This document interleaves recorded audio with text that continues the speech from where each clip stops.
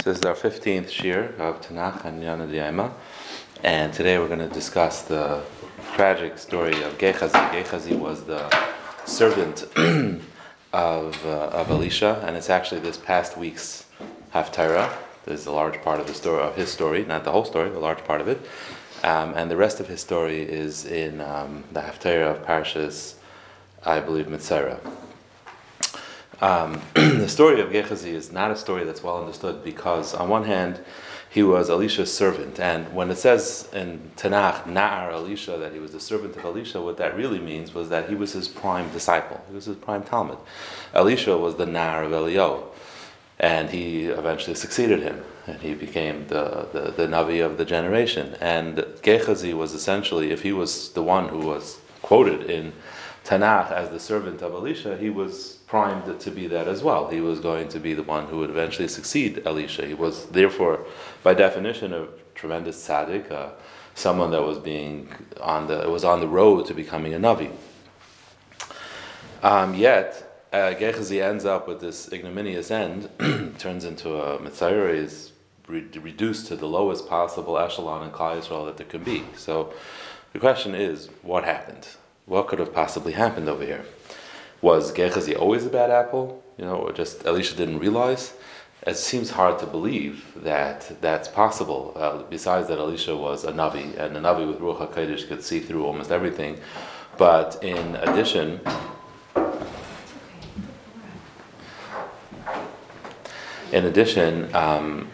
Elisha was also a Gadol Hadar. He was a tremendous Talmid Chacham. He had tremendous wisdom. And if anybody could, truly understand people and gauge them, that would be Elisha. So it's impossible to believe that Gehazi started off bad. He clearly was a tzaddik. And the Yerushalmi says he was a Gibor b'Torah. He was a great man in Torah as well. So something happened, and that's what we're going to try to figure out today. We're going to try to get to the bottom of what happened, how did it happen, and what was the whole process of Gehazi's downfall, how he lost his level and how he went astray. And what's interesting is you find in Chazal that once that does happen, once the change happens that Gehazi is now bad, they interpret everything involving Gehazi as bad. And this is a mahalach that you find in Chazal a lot, that once someone is identified as a Rasha, then every reference to him which can essentially be interpreted any way, is interpreted for bad. And the Gemara talks about it in one place, that's a rule that we have in Kisvei HaKodesh. Now, what we're also going to find, go ahead. When you say Russia, you mean legitimately an evil person? So that's a good question, actually, especially here, because you'll see when we're going to speak about some of the things that Gehazi did, they're going to seem at the outset as things that are very bad. They are also, as many times is the case in Chazal, that they're being blown up out of proportion, and really it just means according to his level, according to his madrega, this is the way it was considered, but he didn't really actually do that. So we'll see. But we're going to actually read it just pretty much the way the Torah says it, the way it says in Malachim. We're also going to see that interesting thing is that Elisha didn't give up on Gehazi, and he did try to bring him back into the fold, but he failed. And there's going to be a discussion in Chazal about that as well. Why did he fail? Why wasn't he able to bring him back? And that's going to be actually a very, very important lesson on how we need to relate to our Talmidim and our children when we want to give rebuke. So let's follow his story through Chazal, and then see how through Tanakh, and then we'll see how Chazal understands it. So the first, what we have here is the beginning of this Haftarah. The Haftarah begins with Isha Shunamis, that she was a very holy woman who hosted Elisha. And she then decided to build him a separate room in her house, which the Gemara explains, she either divided her house in half, widthwise, or she made a second level, a second story on her house, but she gave up half her house for the sake of Elisha, that when he comes he should have a private room. And Elisha was very grateful. So Vayomer al Gehazi Naroi, so he told Gehazi, his servant. This is the first time Gehazi is mentioned in Tanakh. Kara l'shunamis hazais, call this woman, the shunamis, v'yikrala, and he called her, v'tamad l'fanam, and she stood in front of Elisha. Vayomer lai, And he told Gehazi to tell her, so Elisha didn't speak to her directly. He told Gehazi to tell her, "Amarna Aleha, hineni charata aleinu es kol hacharada azois." You've worked so hard to make this comfortable for us. Ma lasis lach, what can we do for you? Hayesh darba lach ala melech. Do you want me to speak to the king on your behalf? And this might mean literally, because Elisha was a Navi, he had connections with the king. Ayal Saratavor, to the general. And she said, "No, I am amongst my nation. I am okay the way I am." Chazal interpret this to mean that he said, "I'll speak to HaKadosh Baruch on your behalf," and she said, "You know what? I don't want to attract attention to myself. I'm better off if I'm equal to everybody else." And when you attract attention, you're also brought up for judgment. So he said to Gehazi, Elisha asked Gehazi, "So what should I do for her?" So Gehazi said, "She doesn't have any children. Isha Zaken, and her husband is old."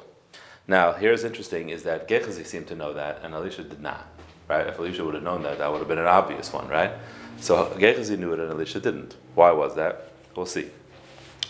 Vayemer krala, so he said, "Call her." Vayikrala, so Gehazi called her. V'tamid b'pasach, and again she stood in the door. Vayemer, and he said to her, this time he spoke to her directly, "Lamoid hazek eis chaya," and a year from now, exactly this time, at chevek esvein, you'll be holding a son. V'taimer, and she said, "Al Adoni, Ishol Ekim, please, my master, the Navi, al techazev b'shevchasecha, don't fool your maidservant," which means she was saying, Rashi explains, that don't promise me a pregnancy and then it'll be a miscarriage. Don't promise me a child and it'll be a stillborn. Don't promise me a child and the baby won't survive. So she understood, I guess, what her limitations were, and this is what she was asking Elisha, and Elisha promised her a child. So the story continues that the child was born, and a couple of years pass, and the child goes out into the field. Something's wrong with his head. Someone brings him back, and he ends up dying on his mother's lap that day. Also, this is still part of the Haftarah. So she makes up her mind. She's going to go to Elisha, and she decides that she's going to do it clandestinely. She doesn't tell her husband. She doesn't tell her husband that he died.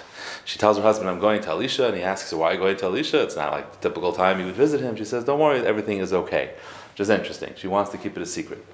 So Vatelech Vatave Elisha Lekim, she goes and she travels to get to the Navi al Hara Carmel. He was residing on Hara Carmel at the time.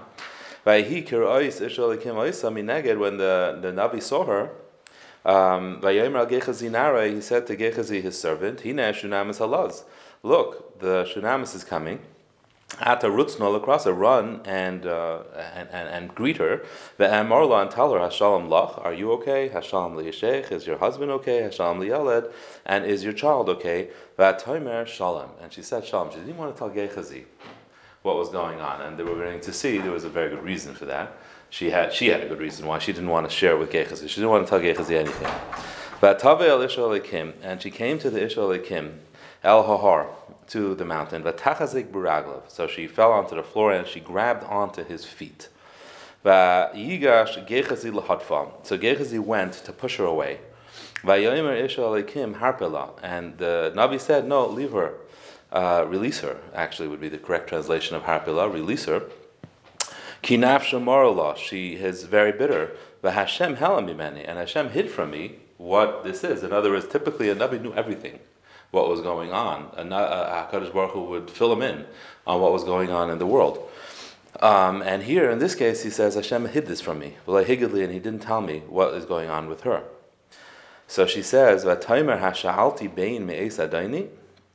didn't I ask for a son? Did I ask for a son from my master? No, as you offered it. And I said, don't fool me, don't trick me, don't cause me to make a mistake. And here I got a son, and he died. So Vayemer Gehazi, he told Gehazi, Chagor masnacha, get ready to go, v'kach mashanti, and take my staff, biyadecha, v'leich, and go. Ki simta ish, and if you meet someone, lo yisavarachanu, don't greet him, don't say shalom aleichem. V'chi yirecha ish, and if someone says shalom aleichem to you, lo yisanenu, don't say aleichem shalom, don't answer him. V'samtum mashanti al pnei anar, and put my staff on the face of the child.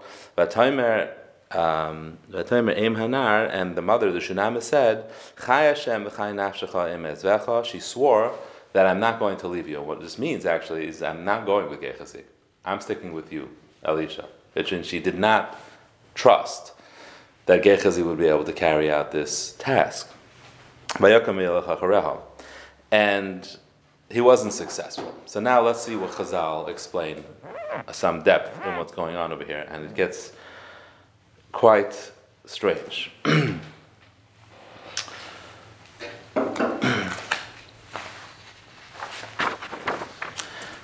Chazal say that when the Shunamis originally approached her husband and said that she wants to build a separate room for Elisha, she said that I see that Elisha is Ish Kaddish Hu. He's a holy man. And Chazal say, what did she see? And this is one of the sources that Chazal say that a woman has a greater ability to recognize the stature of her guests than her husband has. And Chazal say that she saw two things that she was able to see that he was holy, and one of them was that the flies just left the house when he went in. Okay, so no pests were in the house when he was there. But Chazal say Ish Kaddish Hu.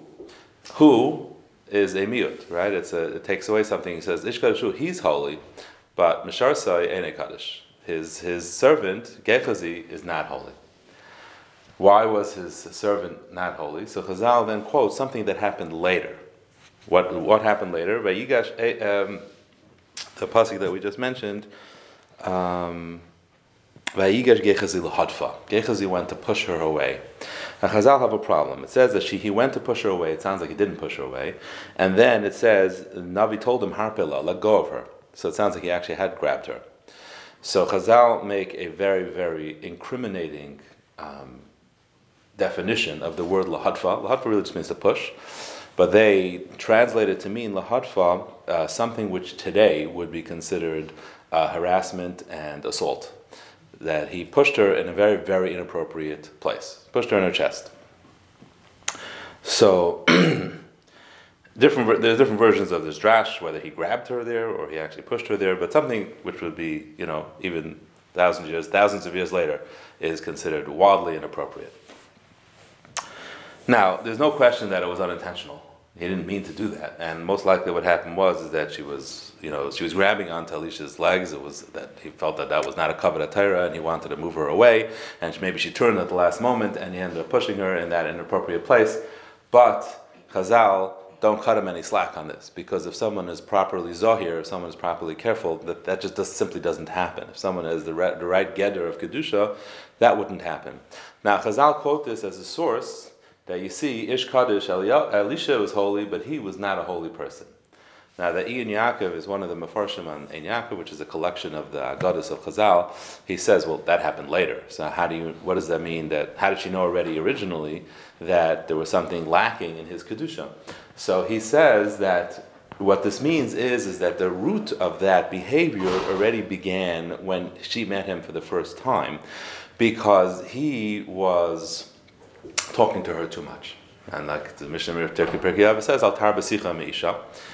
And the concept is, again, we're talking about someone who's a Talmud of Elisha, who's training to be a Navi, so there's much higher expectations and qualifications. And the assumption is that he would have a getter for himself. He would have a certain getter of appropriateness, and he overstepped those bounds in talking to her. And the likelihood is that is why he was the one who knew that she didn't have a child, whereas Elisha didn't, because Elisha didn't talk to her unless absolutely necessary. Elisha had a getter, and Gehazi did not, and that's how he knew that information. And she identified him right then. She says he's gone a little bit too far, and he lacks in kedusha. And then what ended up from that lack of getter, as the Ein Yaakov explains, it came to this, that he pushed her in a highly inappropriate way.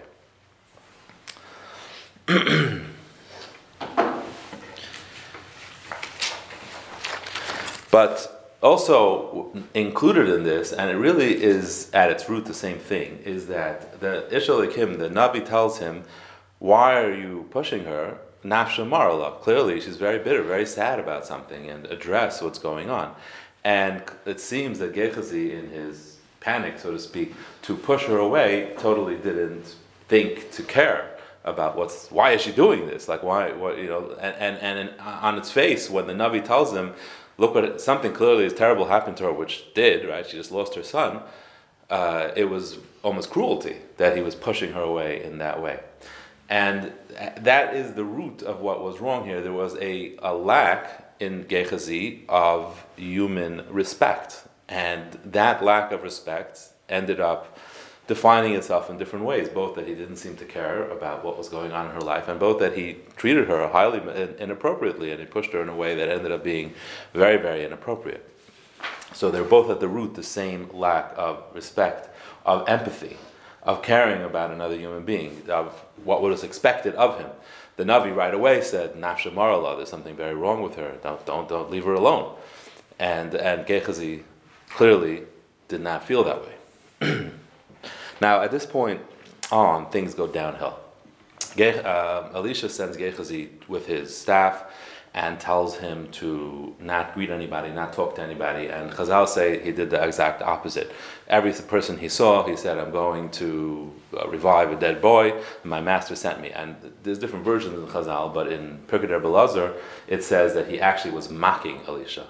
He said, my master thinks he can revive a dead boy with this staff. He was mocking him as he was walking. So this was already a whole new level of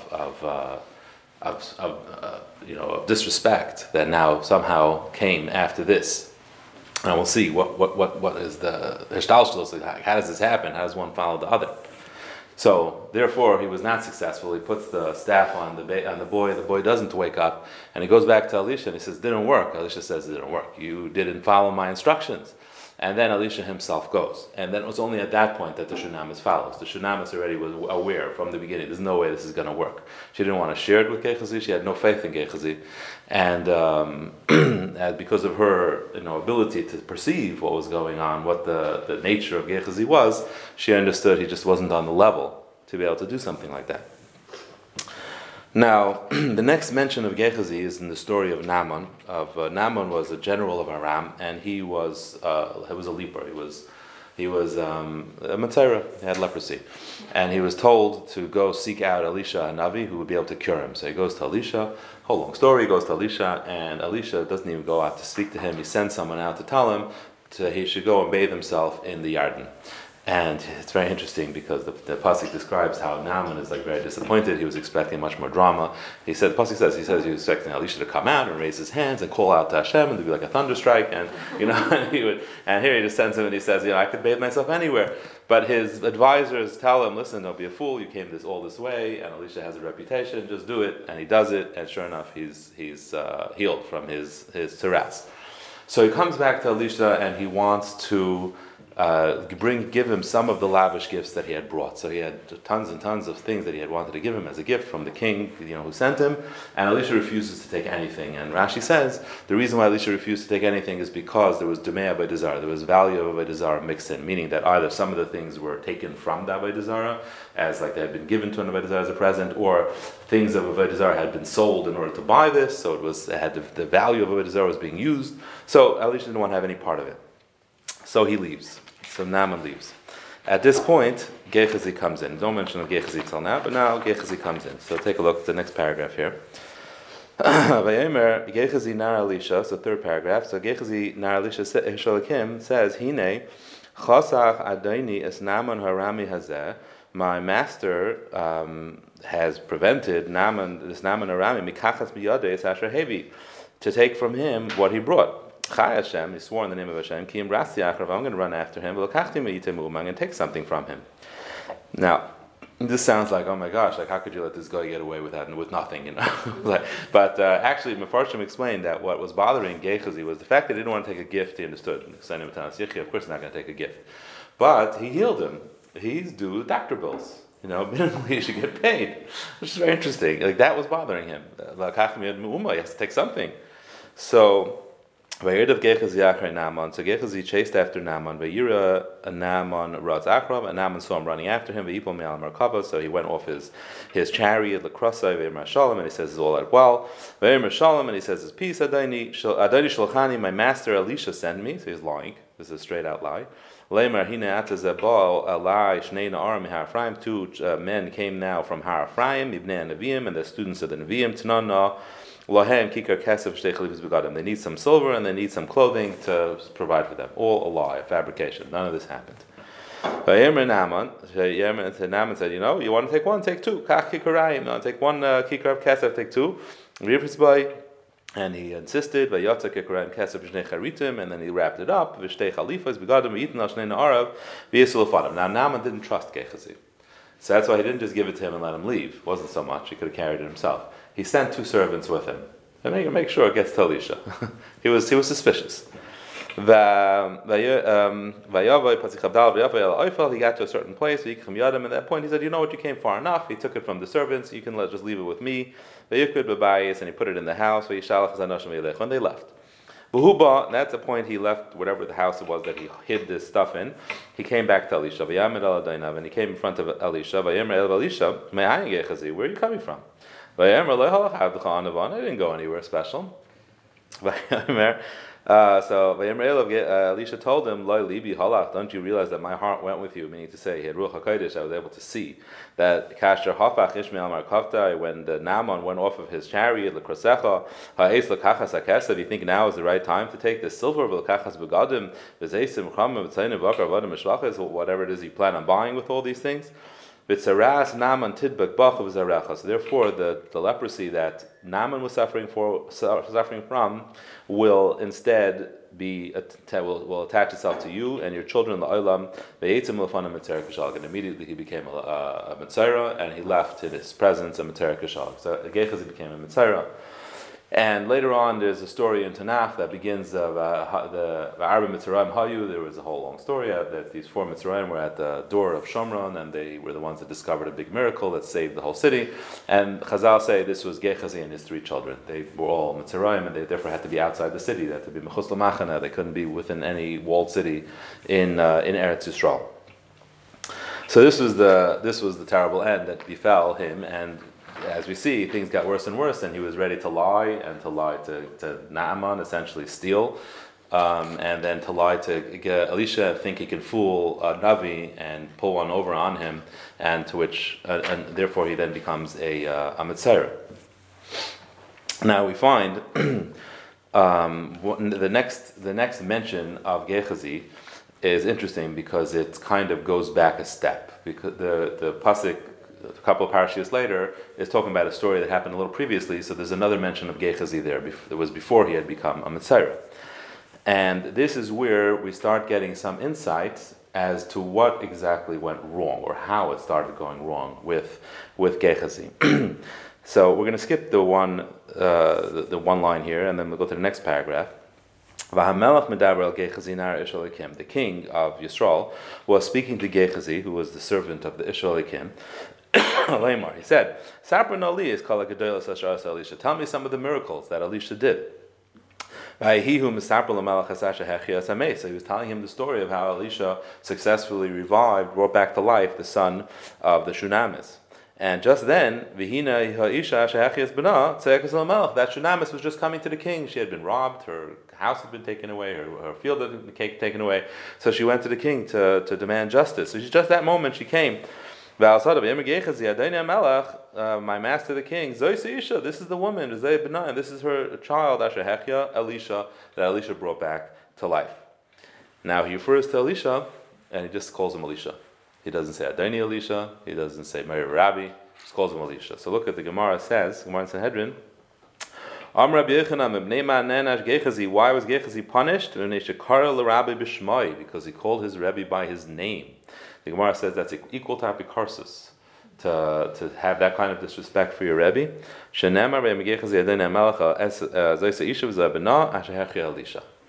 this is the Gemara's interpretation why he eventually was totally destroyed. Like, why was he nenash? Why did he not have no success at that point? It was because he had that level of disrespect for Elisha. Now go back. The Gemara then says that Elisha tried to bring Gehazi back. Pasuk says that he says he went to Vayelech Elisha Damasek. Look, a whole story later, he went to Damascus. It means he left Eretz Yisrael, which is a very unusual thing for a Navi to do. So Chazal say the reason why he left Eretz Yisrael is because he was searching for Gehazi. Gehazi had left Eretz Yisrael, and he wanted to bring him back. He wanted to convince him to do tshuva. And the Gemara says that Gehazi said, I can't do tshuva. I'm a chayte machti as a rabbim. I sinned and I caused others to sin, and it's just too late for me. You taught me that anybody who's chayte machti as a rabbim is hopeless. And the Gemara says, well, how was he chayte machti as a rabbim? How was it that he caused others to sin? So there's two pshatim that he actually caused other people to serve Avodah Zarah. That's two pshatim in the Gemara. But the third pshat is the next pasuk immediately after Gehazi is sent away. To go back here to the one line here, Melachim Beis Vlav. V'yamru b'nei Nevi'im, the Talmidim of the Nevi'im said El Elisha, Hine na hamakam asher anachnu yoshvim b'sham lefanecha tzar mimenu. The place that we're sitting in front of you, the building, is too crowded. There's no room for us anymore. So Chazal explained that while Gehazi was serving Elisha, he would stop people from coming. He would prevent people from coming and learning by Elisha. And as soon as he left, it became crowded. Everybody was able to come, and they complained, there's no room for us anymore. How did he stop people from coming to Elisha? He didn't just lock the door. So from Farshim explained what he did is he sat outside. Just all. He just sat outside, which means he skipped shir. He skipped the shir that Elisha was giving. People would come and they would see him sitting outside. And it was clear he was demoralizing people. He said, okay, look, if Gehazi, the top Talmud of Elisha, is not interested in Elisha's shir, it looks like it's not so good, it's not so interesting, and people therefore didn't come. So it wasn't just that he locked people out, he made a tremendous chilul Hashem. He ruined Elisha's name in the eyes of the Talmidim, both the fact that he himself, cast aspersion on Elisha, and also prevented people from learning Torah. And in that way, he was a chayte, and he was a machti, and he was sure that that's it. It's over for him. And there's no chance of him doing tshuva.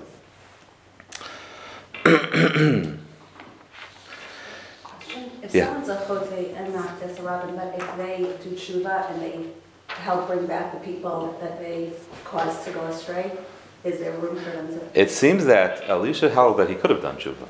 It was just he failed to convince Gehazi of the fact. But yes, he could have done tshuva.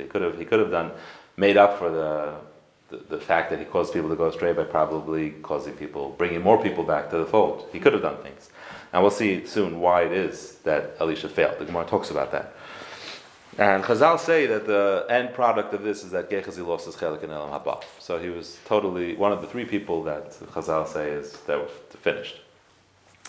Now to understand how all these things play into another, right? So we start with him talking to the Isha Shunamis, seemingly talking a little bit too much, then coming to the point where he pushes her in a very, very inappropriate fashion, and then he steals and lies to the Navi, and in the process he was mocking the Navi, and then he discredited him, he called him by name, he lost his total respect for Elisha, and so much so that he prevented people from learning from him because he was, had so little respect for Elisha. So there's a fascinating story with Rav Simcha Bunim Mipshischa. Simcha Bunim Mipshischa is called the Rebbe of Simcha Bunim.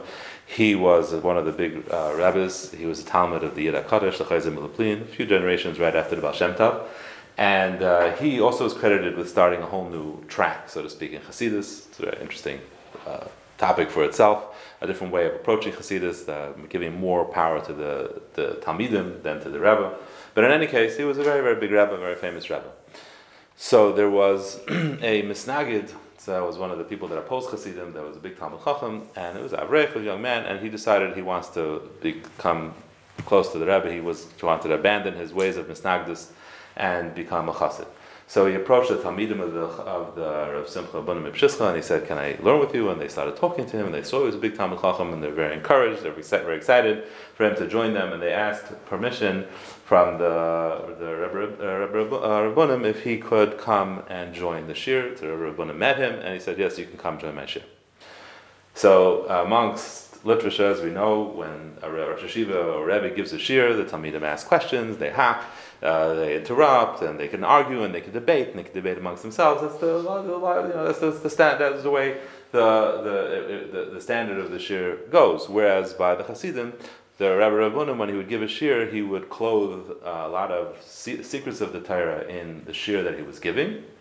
So they understood that there's a lot to be learned here, so they would not interrupt. They would listen to the whole shir, and then they would examine it afterwards and be able to see what was coming out of it. So he comes to the shir the first time, everybody's quiet, the Rebbe Rabbunim's giving his shir, and he goes and he interrupts with a question. So Rebbe Rabbunim was very upset, and he walked into his room and he stopped giving the shir. So to me, I'm a little surprised. So they thought after a few minutes he'll come back out. He's just not used to being interrupted. He wasn't coming back out. The shir stopped. So eventually they upset at this guy. They told him, he said, look, I didn't know, by me, that's the way they do it. That's what I was used to. He has questions.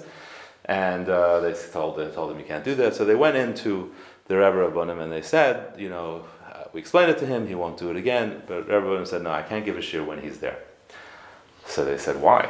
So he explained to them, and he explained to them the story of Gehazi. He said, look at what Gehazi did. He did two things. One is he pushed this woman inappropriately.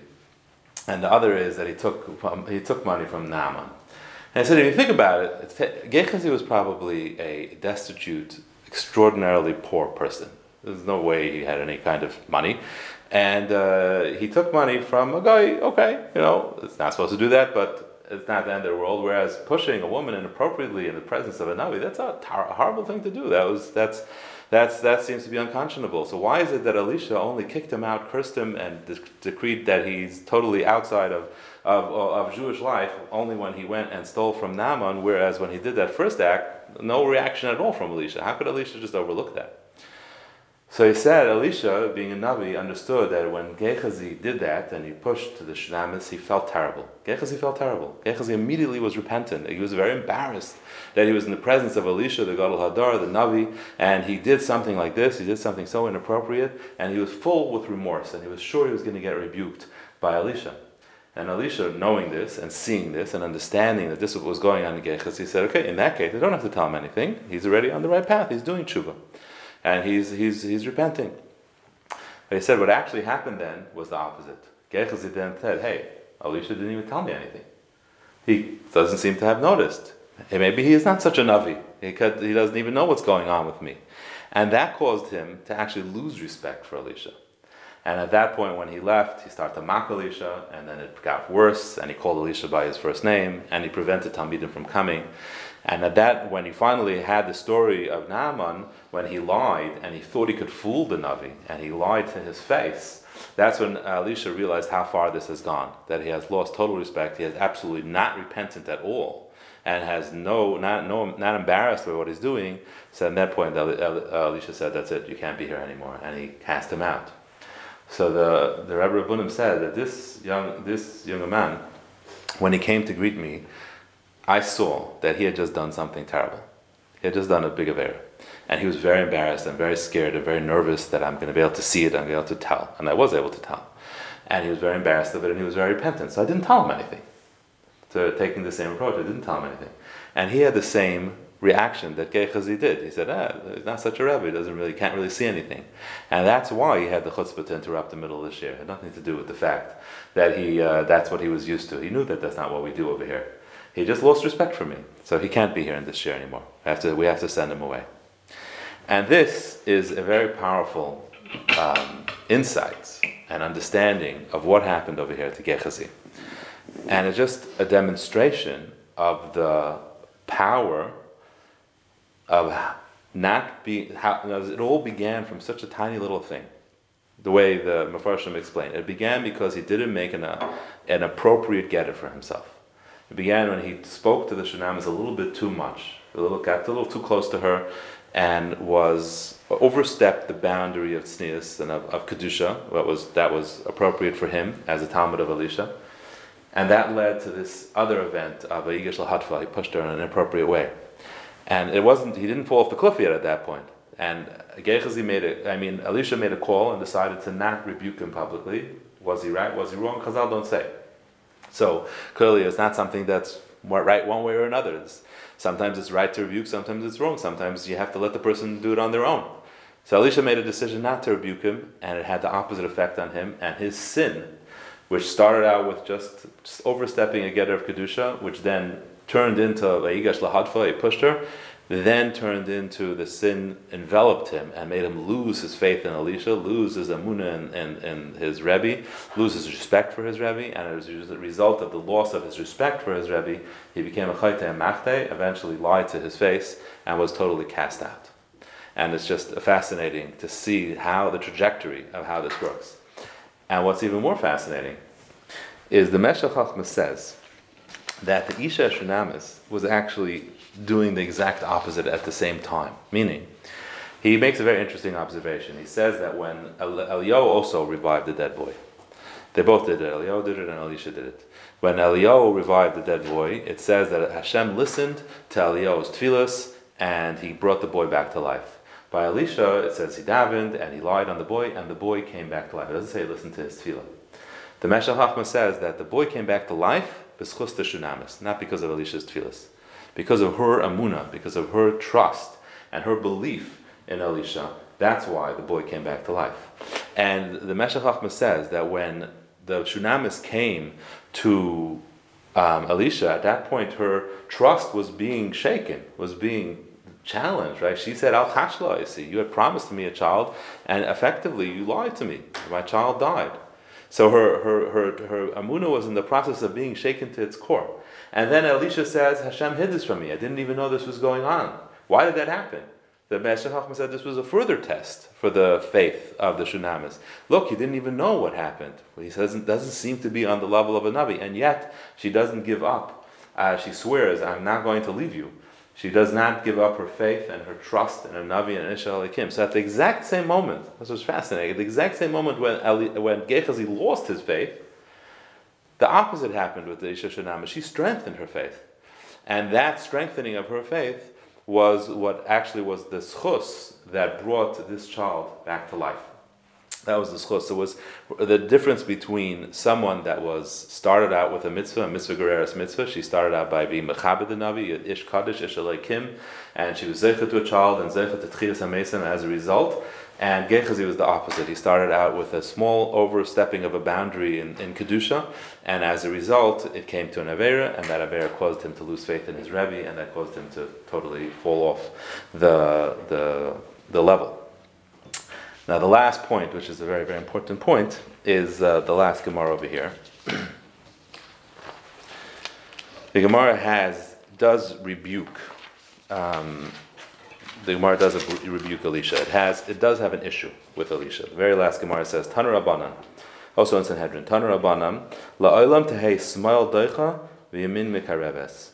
Whenever you do have to give rebuke, whenever you have to push someone away with your left hand, in other words, your weaker hand. Don't push them away so far. V'yamin mikareves, and you should bring them closer with your stronger hand, with your right hand. Loike Elisha, shedachpa leGehazi b'shtei yadayim. Don't do like Elisha did, who pushed away Gehazi with two hands. And the Farshim explain, what does this mean? That where do you see he pushed him away with two hands? They explain, because he made him a Metzira. A Metzira means that he could not be in the presence of Elisha anymore. He couldn't be in the presence of anybody. So he effectively shut the door. He pushed him away in a way that didn't make it possible for him to come back. So he had no way to recover. He had no way to regain and to rebuild that relationship. He had no way to become better, to do tshuva.